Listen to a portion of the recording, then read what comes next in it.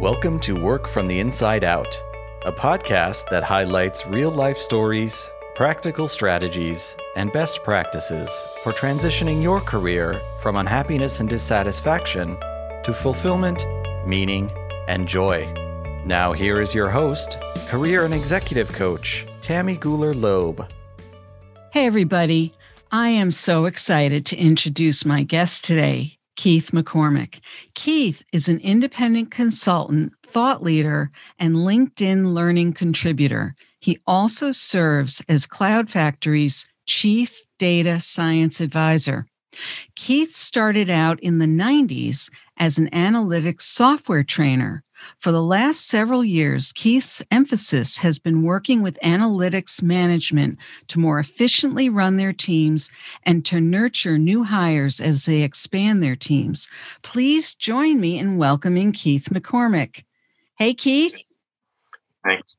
I've been very much looking forward to this. I've enjoyed the other interviews that I've heard. I had a lot of fun listening to those. Oh, well, thank you. Thank you so much. So, Keith, as you know, Work from the Inside Out is all about all the twists, the turns, the journeys that people have been on in their careers. And I know that you've had a really interesting journey.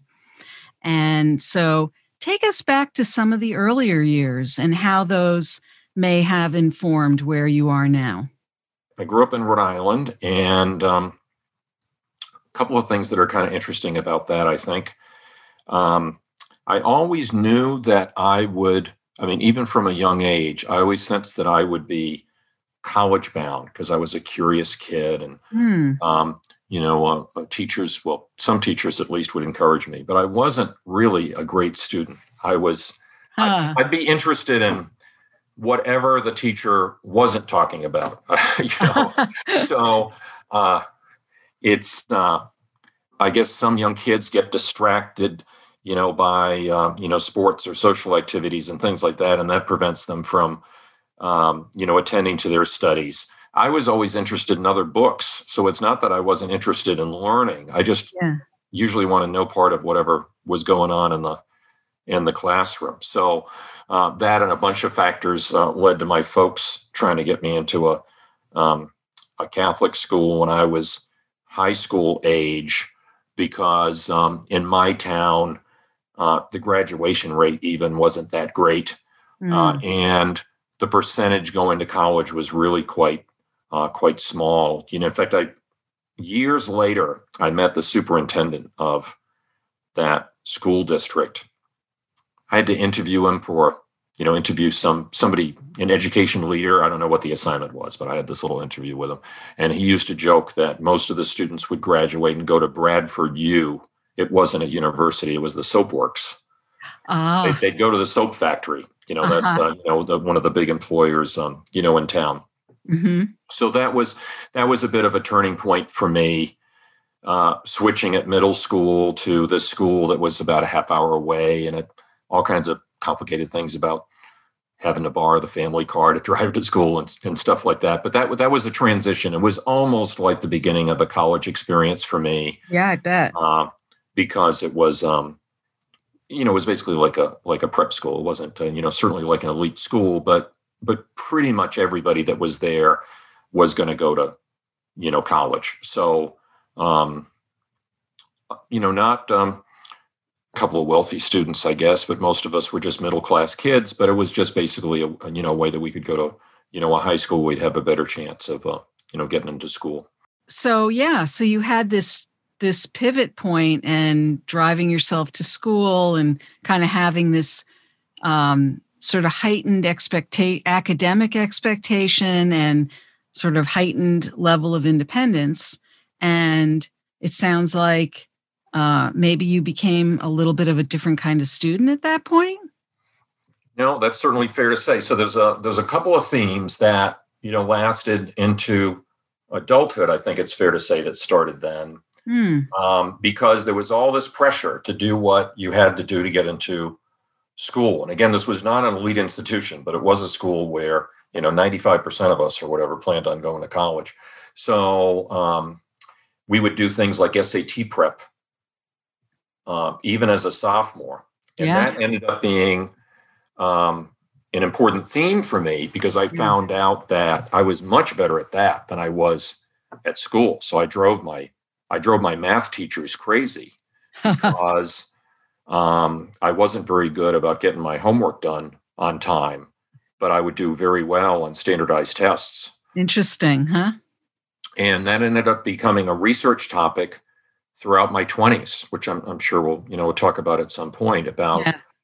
What's going on with that phenomenon. So in other words, I was the classic underachiever, they call it, where my test scores were better than my grades. Yeah. And I always hated that phrase. I think the other phrase is just as insulting, the overachiever. I mean, Right. to call a teenage kid an overachiever, what does that mean exactly? It seems like Right. you're judging them for doing well in school, Yeah. But that whole overachiever, underachiever thing became a topic of fascination with me since I was a classic example of one of those two types. And teachers were constantly telling me how, I was lazy and I wasn't buckling down. But there was something more interesting going on psychologically, with all of that. But I became fascinated with this underachiever thing. So, well, it's interesting that you say you became fascinated with it because for some kids, I could see where it would have done a real number on them psychologically to the point where they might have lowered their expectations of themselves and, maybe just not tried any harder or, I know enough about you and what you've achieved over the years to know that you've excelled in many areas. So, I'm just curious what your reflection is now about how you thought about getting that kind of feedback from teachers, how you processed that and how you went forward from there. Well, the word rebellious is probably the wrong word, but I can't think of a better one. I was very kind of rebellious about it, but not in an acting out way. I wasn't shoplifting or something like that. The more teachers got on my back about this, your test scores are really strong, your grades are mediocre, therefore you're lazy, right? I mean, my way of acting out was to start to read, kind of laughing just even saying this, I'd read like these classic mid-century education books. Uh-huh. I'd read, even like going back to the 50s and 60s, but I read all this education theory stuff. And I read Howard Gardner, his book on multiple intelligence programming, because it's a really famous book. Yeah. But you might not recall that when it came out. It came out 84, 85, something like that. I was like a sophomore and stuff. So this stuff was in the news at the time. You would go to the bookstore and it would be sitting prominently at the beginning of the bookstore. So that was my version of acting out, was to read a stack of education theory books to help explain why I was acting this way. Because I wasn't impressed with any of the explanations that my teachers came up with. And some of them were not just disappointed, they were angry. So my junior religion teacher, I still remember quite well, saw me with one of these education theory books, and he didn't judge me like everybody else. He didn't say, Keith, put that away and do your homework. He said, that stuff's interesting. It's in the news, but it's really ultimately very superficial. You need to read Summerhill. Do you know the book that I'm talking about? Yeah, absolutely. So, I read that in college. Yeah. So here I was like 15 years old. And he said, this 7 intelligence stuff, the other one that was a famous book at the time that probably no one would have heard of now was called Horace's Compromise. It was written by a guy named Ted Sizer, who was the head of the education department at Brown. Yes. Who I met when I was a freshman, because I told my college advisor that I admired his book and I wanted to read him. So we just jumped in the car and we drove to Providence and we talked to Ted Sizer. So, so I was doing all these, I thought, cool things, but a lot of my teachers judged me for it. This teacher did not. He said, these are all great, but add this to the stack. Wow. I still have a copy of Summerhill downstairs, I'm sure. Wow. So this is fascinating. So I love the way you're painting this picture of yourself in high school and the relationships you had with your teachers and the way you navigated the feedback you were getting from them. At the time, it was certainly stressful. So briefly, where it took me was I had to decide what to do with all of this. So my Yeah. favorite subject was probably history, because, Yeah. we've been talking for a few minutes. People might forget that when you introduced me that I'm a data scientist now. Right. Right. I'm not an educator. I don't do any of these things that we're talking about professionally. So what was I going to do? Well, I had to figure out where to apply to schools.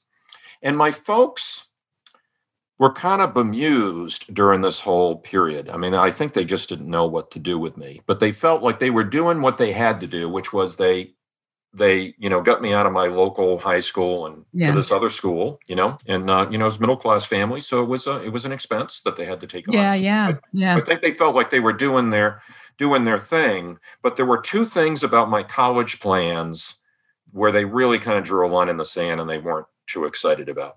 One was maybe I would go to one of these very Summerhill type colleges, Uh-huh. like Bard or something like Yeah. that. Yeah. Yeah. All these brochures, and I was fired up about that. And it was like they would just roll their eyes. It really out of horror. It wasn't. Yeah. I don't think discouragement was really the emotion that they were experiencing. They were Yeah. just terrified that that's what I would do. Yeah. So they talked me out of that. And then the other thing that they talked me out of was doing any kind of liberal arts major. That was verboten because the feeling was I wouldn't be able to get a job. And you're influenced at that age. How can kids say that they're not influenced by their folks at that age, but everybody is. Oh, yes, absolutely. Yeah. So on both of those counts, they won. So I went to an engineering school. And it's not like computer science was uninteresting to me. Yeah. But that's what I ended up studying. But history was out, So I did feel like college was almost like paying penance for these mistakes I made in high school. Like I had to make up for it some way. Like, yeah, I kind of, I was kind of screwed up student in high school. I mean, obviously I did well enough to get into a good school. So I wasn't, a complete disaster as a high school student, but this whole idea that I wasn't living up to my potential or whatever, I felt like I had to make up for that. So I was paying my dues. Wow. Wow. I mean, you think about it all now, or at least the way I'm hearing it, it's, to hear the dynamic, like I'm paying my dues, I was screwed up, or I was told I was lazy, and you're reading these cutting edge, educational theory books and, scoring, highly on these, standardized tests. And you probably, you could have probably run circles around half your teachers in different kinds of ways. And they just, clearly it sounds like they just didn't know what to do with you. And so they just sort of, knocked you down or tried to. Yeah. And I can understand how that must have been very stressful in many ways because no one really understood you and no one tried to understand you other than this one teacher who probably didn't quite understand you, but knew not to knock you down. And your parents were just trying to steer you in the right direction. And my sense is that you got that. You understood that your parents were really trying to do the right thing by you. Yeah. Well, and I'm the youngest. I have two siblings. My brother is 5 years older. My sister is 8 years older. So you got imagine that there was a real sense of my folks wanting to get me over the finish line. I think parents always feel that way. Yeah. Yeah. But, yeah, for me, it was like we get Keith out of college and it's almost like pre-retirement. Right. So there was pressure there too. And I think this about me, but we haven't mentioned it yet. The other sense in which I was kind of paying my dues is that I knew it was going to be tough to finance school. We were not a wealthy family, Mm-hmm. So I came up with this crazy idea to enlist in the Army, part-time. Right. Because I figured that would help me get an Army scholarship. So, at the time, I don't think I realized how much pressure I was putting on myself, but you can picture the scene now, because what I'm doing is I'm saying, okay, all of my favorite topics are unavailable to me. I can't do that. I have to do whatever topic adults in my life tell me is going to lead to employment. Right. And I have to do whatever I have to pay for school, and if that means joining the Army, which that was really the reason. It was all about money. Now, it's not that the Army had no appeal. I also thought that it was going to give me the discipline that I had lacked as a high school student, and that was an important factor. You did. And you thought about, and I think if I recall, you did that independently. Like this was something you decided on your own. Nobody put that in your head, right? My folks not only thought I was crazy, they were against it. They didn't forbid it. Okay. So Yep. I was a kid. You were 17. Yeah. Yeah. Yep. Yeah, absolutely. Because my folks had to sign. You can't enlist younger than 18. So I really was a kid. So there was a lot of talk about paying for school. Right. It was all that was the whole thing. Right. But still you go to basic, you have to learn how to do these things. So I was I was certainly mentally prepared to go and serve if I had to. But we haven't talked about my college years, but I was supposed to graduate in 90. I had a semester off when I did a research project. It was kind of like an internship, but not a traditional one. I was actually doing this MBTI SAT research that I think I had mentioned to you at some point along the line. Yeah. And so I graduated a little bit later, and I graduated in 91. And that's very related to this whole Army business, because that means that between 85 and 91 or whatever, I was doing my weekends, I was training, I was rappelling and stuff, but it was just all this while I'm going to school. But then, and all of my friends, including my freshman roommate and so on, that did graduate on time in 1990, that spring was the first Gulf War. Okay. They all immediately, at 21 years old, they all immediately got commissioned. And like a week later, we're on a plane. Yeah. But that wasn't my experience because I was late. That wasn't the plan, because I had made that decision a couple of years later. Mm-hmm. But my colonel at the time said, "Keith, you're not going anywhere. I don't care if your reserve unit wants you or whatever. You belong to me because you have just a few months before you graduate. We're paying for your school." Right. It was actually an issue because I also belonged to a reserve unit. Oh, okay. So there was this conflict between it was the who owns me. In fact, that program, which they called the simultaneous membership program, they don't do anymore because it created this issue that I was both an enlisted person and a future officer at the same time. I belonged to two organizations. Okay. I think they just hadn't anticipated that this could be a problem, that you could have a call up and one of those organizations needs me, but the other organization can't let me go. So that was, I think they figured that out. But at the time, it was a real problem. You had a lot of people reading contracts and going through things and trying to figure out which of these two organizations owns Keith. Who owned Keith? Yeah. You are Army property. I remember getting a sunburn, and any Army vet can tell you this. If you get a sunburn, your drill sergeants will say, you've damaged Army property. And they can actually write you up. They can actually fine you. Wow. Yeah. Interesting. Yeah. Wow. I've learned a lot of new things already here. Yeah. So you talked about the research project that you did in the middle of school, which was not an engineering project, correct? Yes. Yeah. So quick way to explain that is WPI, where I went, which is in Worcester, Mass. Right. Polytechnic Institute,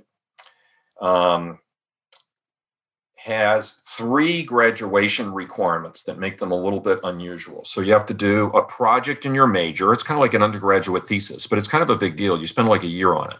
Mm-hmm. Then you have to do one in the social sciences. And the idea behind that was the social impact of technology. So if you're going to if you're going to learn how to build highways, then maybe it's a good idea to take some classes and learn about, like when the Cross Bronx Expressway destroyed a neighborhood. And, the whole idea is the societal impact of technology, which I thought was really amazing. It's one of the things that I loved about WPI.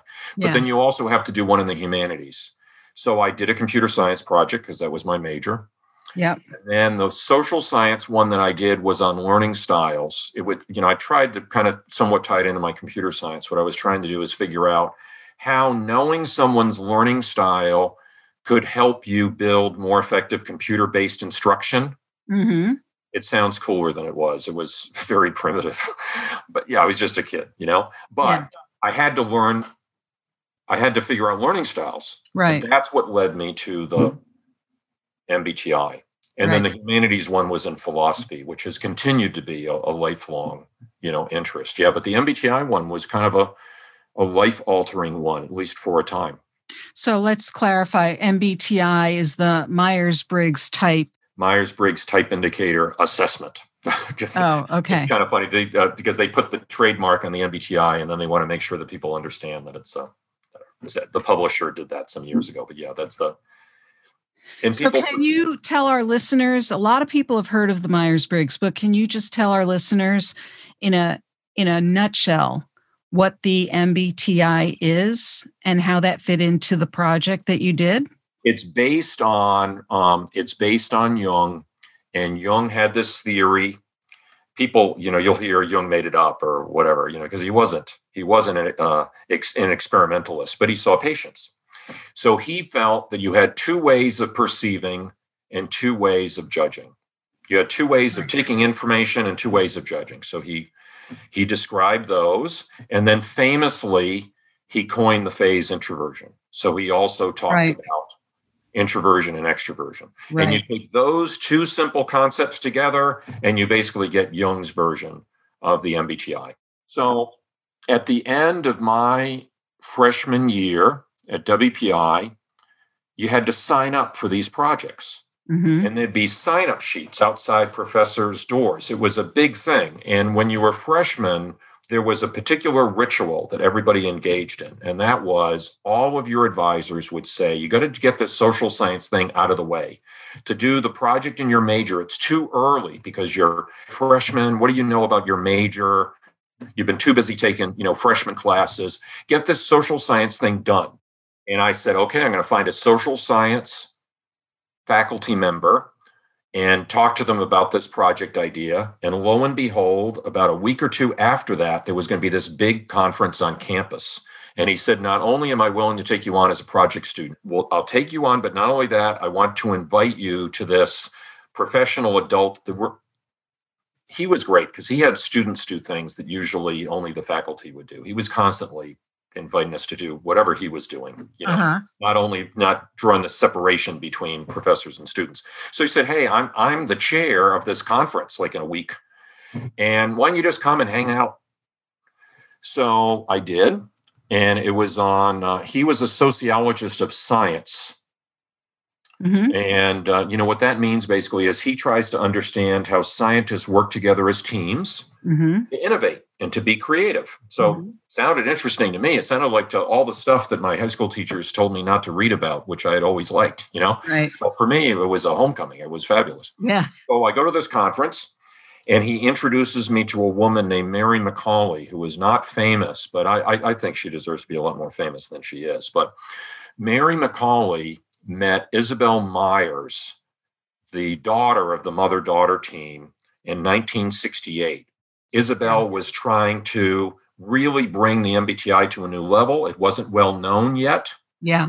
And Mary McCauley was a professor of psychology at the University of Florida, met Isabel, was very impressed. And for the next 20 years, they were inseparable. They worked together almost every day over that 20-year period.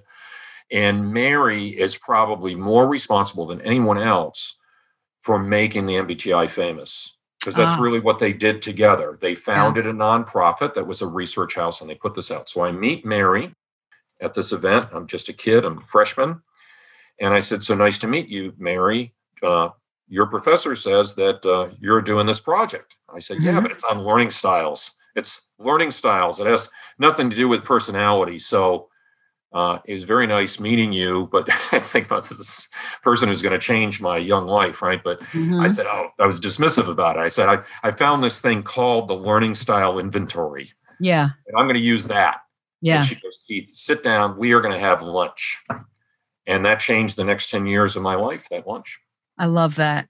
Yeah. Not just my undergraduate career. In fact, really, in a sense, it kind of led to my first real job. in many ways. But again, at that young age, so I started this research project that continued until really more than 10 years. I mean, at least the first 15 years of my career was very much, in fact, the fact that I do data science now comes directly from this event. Because right from that lunch. Yeah, truly, because until that lunch, I had no particular interest in statistics. I had taken one statistics course that I was forced to take. I didn't like the course, didn't particularly like the professor, didn't like the textbook. There was really nothing about that course that I liked. I didn't retain it very well. But now I had a reason that I had to understand statistics, because I had to understand psychometrics. I had to understand test design. I didn't even know what that word was, until after meeting Mary. Right. But when you think about it, to look at the SAT and the MBTI together, you have to understand the psychometrics of each. So, behind us, I can kind of see in the webcam here, I've got about 12, and just in this bookcase alone, I've got about 12 or 15 linear feet of psychometrics books.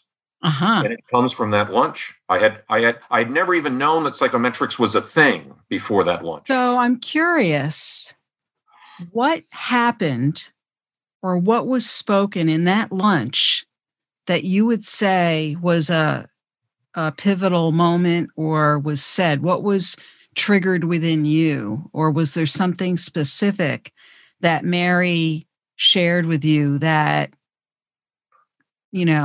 how did Mary have you at hello? Well, really two things. No, but you frame it in exactly the right way, because it really was that pivotal. But it was really two things.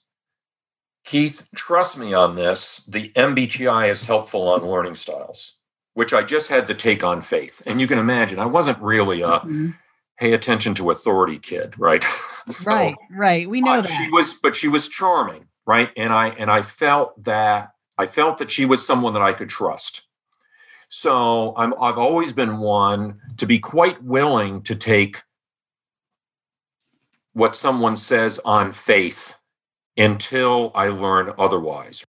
But then the other thing that she was doing is she was offering mentoring in this area. And I've always felt that's the best way to learn. But somehow I felt that this was someone that I could trust, that was going to mentor me. And I was about to embark on this intellectual journey. So why would I want to refuse a mentor? Yeah. I mean, it's so remarkable. Here you are, you're basically a kid, and you're a new college student still. You meet this older woman at a conference, you have lunch with her, and something really landed for you in that moment. I mean, you didn't know at that moment that it was going to, create this relationship that was going to go on for all those years. Yeah. But still, the fact that you the fact that you were that open to her, and the fact that she took the time to sort of say, Keith, trust me on this, that she saw something in you too. And you can't put data on that. There was just a connection there. Yeah. that just needed to happen. I think we all have, or I hope we all have, stories that we can point to, kind of what I call those defining moments where something just happens that we can't explain entirely. And yet, there is a story around it, but we can't necessarily explain all the elements of it. So I'm going to fast forward us a little bit. So you finished up your computer science degree, but you also continued on this research, and then you graduated and continued to work directly with Mary at that point. Is that true or no? Yeah. So just to wrap up on the Army piece, because obviously that was somewhat hanging over me, right? So first Gulf War starts in 1990. When I graduated in 1991, it was the beginning of the drawdown, which most people wouldn't remember. But that was a big deal for me, because I had always assumed that I would have to go active duty after graduating, because I was on the hook for that. That's what I owed. That's what I owed the Army for paying for my thing. And I had planned for it. I wasn't even particularly trying to avoid it. And they had put everybody the previous year active duty, which they never do. Yeah. So my year, they put no one on active duty. So suddenly it was like, okay, now what? Because for years, I had assumed that I would be active duty for at least 4 years. And then I suddenly wasn't. So what I decided to do was to start my own business. Oh. You can imagine my folks were thrilled. And I started an SAT prep business. Ah, okay. Because the Army didn't like me working in college, but I had to pay for everyday bills like utilities and stuff. My scholarship didn't pay the light bill, didn't pay for pizza on the weekend, if I got hungry and the cafeteria was closed. Right. Just very simple things like that. In fact, a funny detail, what Army scholarship recipients got for a stipend? So we were barred from working $100 a month. So we were supposed to pay all of our everyday expenses with $100 a month. I'm not making that up. True story. Wow. Because it took an act of Congress to increase that, and it just hadn't been important enough for anybody to do. So that had been the same number since the 60s. It's just ridiculous. Wow. Okay. So the reason this isn't so important is because I got by tutoring, and most of my tutoring was SAT prep. Oh, okay. Because of the whole thing that started in high school where I knew that this was something I was good at. Right. And I always knew that I kind of liked mentoring and coaching people myself. Mm-hmm. So I liked seeking out mentors, but I also liked being the mentor. Even in the Army, I always wanted to be the one to volunteer to do the demonstration or the class. So this seemed like a natural fit. Problem is, starting a business is tough, So, but I did that quite successfully. And of course, I knew quite a bit about it. Wasn't making a fortune, but I was getting by. I was proud of the work that I did, but I needed a little bit of extra income, certainly, because I was the founder of a brand new business. Yeah. So I was still going to these conferences to present the undergraduate research that had never stopped. Oh. I was going all over the place. I was like, Center for Applications to Psychological Type, which is the nonprofit that Mary and Isabel founded, right, did these conferences, and they were really cool. You would have the MBTI in Culture conference in Hawaii. Who doesn't want to go to that? Right. MBTI in Education conference in Atlanta or what have you. Right. So I was going to all of these. Yeah. But I was a young entrepreneur. Yeah. I was busy. I didn't have money. It was a really kind of a tough situation. So Jerry McDade was the CEO of the Center of Applications of Psychological Type at the time. So he kind of ran the day-to-day, and Mary was kind of founder and president. Right. And he saw me speak and said, Keith, I'm excited to see next year's. This was fantastic, what you just presented. And think about it, I was getting some speaking experience too, which is so helpful now. Yeah. In my career, because I was speaking, I was 22, 23, 24 years old, talking to audiences of 50 or 60. At the time, it didn't seem surprising, but I realize now that was so helpful. Yeah. In my career now, just kind of knowing how to work a room when body language tells you that people aren't paying attention or whatever. I started to learn those things at a fairly early age. Yeah. I even did some keynotes when I was early 20s. Wow. So because I had all this research stuff that I was reporting. So Jerry said, would love to have you come back next year.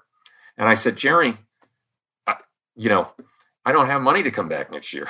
Yeah. And that's when CAPT hired me to be their in-house statistics guy. I see. Okay. Working remotely from this house, actually. Wow. And I did that concurrent with the tutoring business for a while. Mm-hmm. But, the details get a little bit more complicated than that. Right. But that's how I got through that stage in my career. But it immersed me in the statistics, because now I wasn't just doing the statistics for me. I was analyzing other people's data sets. It was almost like I was a statistics consultant. Mm-hmm. And that led quite directly to SPSS. Mm-hmm. Yeah. SPSS. Yeah, statistical package for the social sciences. Right. I've heard of it. I just wanted you to spell it out for us. Yeah, it's now an IBM product, but it's been around for decades. In fact, it's almost exactly my age. It came out in the late 60s. Wow. So, so you had all these experiences from a fairly young age, and yet it sounded like you were really kind of following your gut at this point. You had fewer people sort of steering the ship. You were steering the ship at this point, and kind of creating a flow or some flexibility around your commitment to the Army, and really trying to manage and maintain your financial stability at the same time. Uh, That's fair to say. So were you enjoying your life at that point? no, I think it's fair to say that I was struggling. I mean, starting a business is a really stressful thing. There was a period probably where I was passionate about these things. I think you're right that I'd taken the reins at that stage. Yeah. But I think I was surrounded by skeptics. Yeah. Mary was not a skeptic. Jerry was not a skeptic, but probably almost everybody else in my life was a skeptic. And the other piece of the puzzle, which I haven't mentioned yet, but we don't have to talk about in length, is that I really thought that I would end up pursuing a PhD at that point, because psychometrics, that's the kind of thing where you get a PhD. Yeah, So I was either going to do a PhD in psychometrics or a master's in school psych. Right. Because I felt like I just felt like I was the kind of person who did grad school. That's really all it was at the time. Right. But okay, here it is. I've got a business. The business is doing okay, but it's not like I'm a wealthy guy. Now I'm thinking about grad school. Probably everybody in my life probably just wondered, the kid has to make a decision here. Was probably what was going on. Yeah. So for how long did you go on with kind of the balance of the contract with CAPT? Yeah. Yep. That lasted a while, like 3 or 4 years, and I found that very rewarding. And Mary was a huge fan of me doing graduate work. She was really, really excited for me to do that and was very, very supportive. But the next thing that happened was more coincidence than anything else, but that changed my life all over again. So if I said that Mary's influence was really powerful for about that 10-year period, this is the moment of transition. So I go to my boss in this small, it's just part of my life, this part-time work that I'm doing for CAPT. And I said, look, I'll do a little bit of a trade with you. If you pay for a bunch of SPSS training, because I'm using that statistics software every day, if you pay the training fee, I'll take the classes in my spare time. So I won't be on the clock, when I do those classes. And if it means that I have to travel to another city, I'll pick up the travel myself. I'll go up to Washington, D.C., where SPSS had a big office during the summer when I know a bunch of kids there's a bunch of empty rooms all over. Right. So, kids that are home from Georgetown over the summer, whatever, I knew I could figure that out. I ended up going up there for like 10 or 12 weeks, but I took every class they offered for this training fee that CAPT had paid for. And that was a huge milestone because we're talking a serious amount of material now. So we're talking 30, 40 business days of really heavy duty, 8-hour-a-day statistics software training. Wow. So naturally they got to know me. I would show up and they'd say, Keith is back for class again today. Because some people might only go to like 3 days, but I had basically taken almost like a little sabbatical to do all this training. But I learned some serious stats theory during that experience to supplement what I had learned along the way. Because remember, I'd been doing research for 10 years at that point. So I wasn't a rookie, but this kicked me up to the next level. Yeah. They got to know me. And during break, they said, we've been desperate to find someone to teach the basic class. But every time we interview a professor, they're too academic. And every time we interview a business consultant, they're not academic enough. We can't find anybody that strikes the right balance, but we think that you would. And I said, I'm kind of younger than the other trainers. I don't have a PhD. And the guy said, I just think you need to talk to my boss because he said, frankly, I don't care about that stuff, about the credentials, because I've done like 20 interviews now and I haven't found anybody that would be as good as you at this. You need to call Chicago. You need to call headquarters and talk to my boss. And they gave me a shot and I loved it.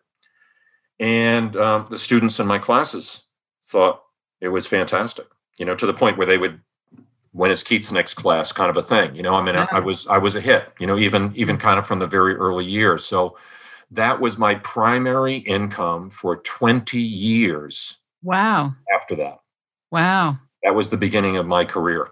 Well, it tapered down. For 10 years, it was really important. Right.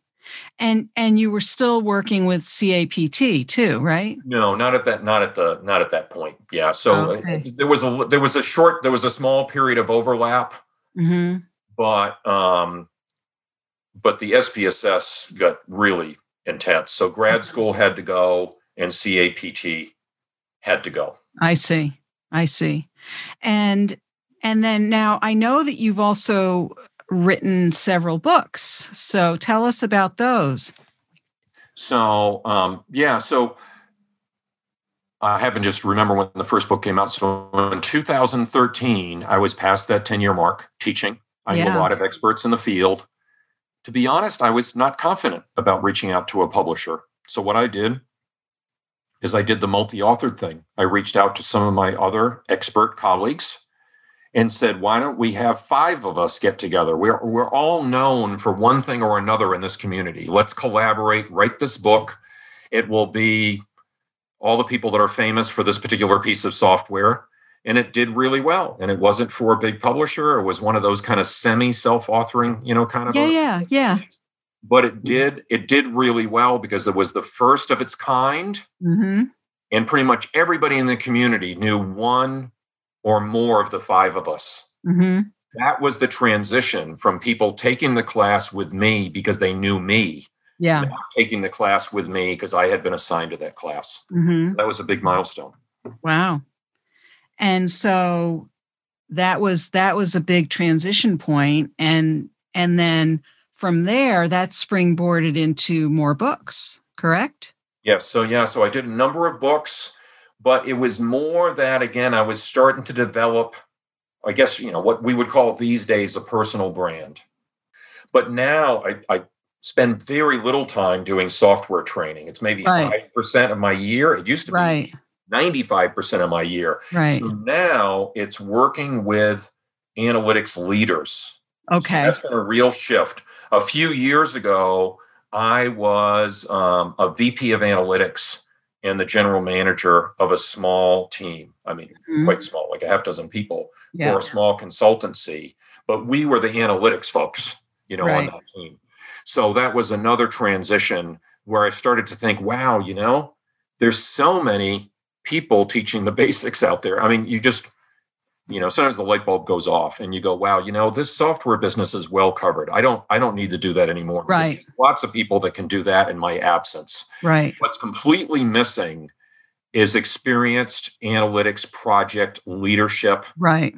Because when I was in that VP of analytics role, I got a number of things right. I think certainly made a lot of mistakes as well. But where do you go for mentorship when you're in that kind of a role? Almost nobody. There's almost no books on it. 1 or 2 of them have appeared since just in the last year.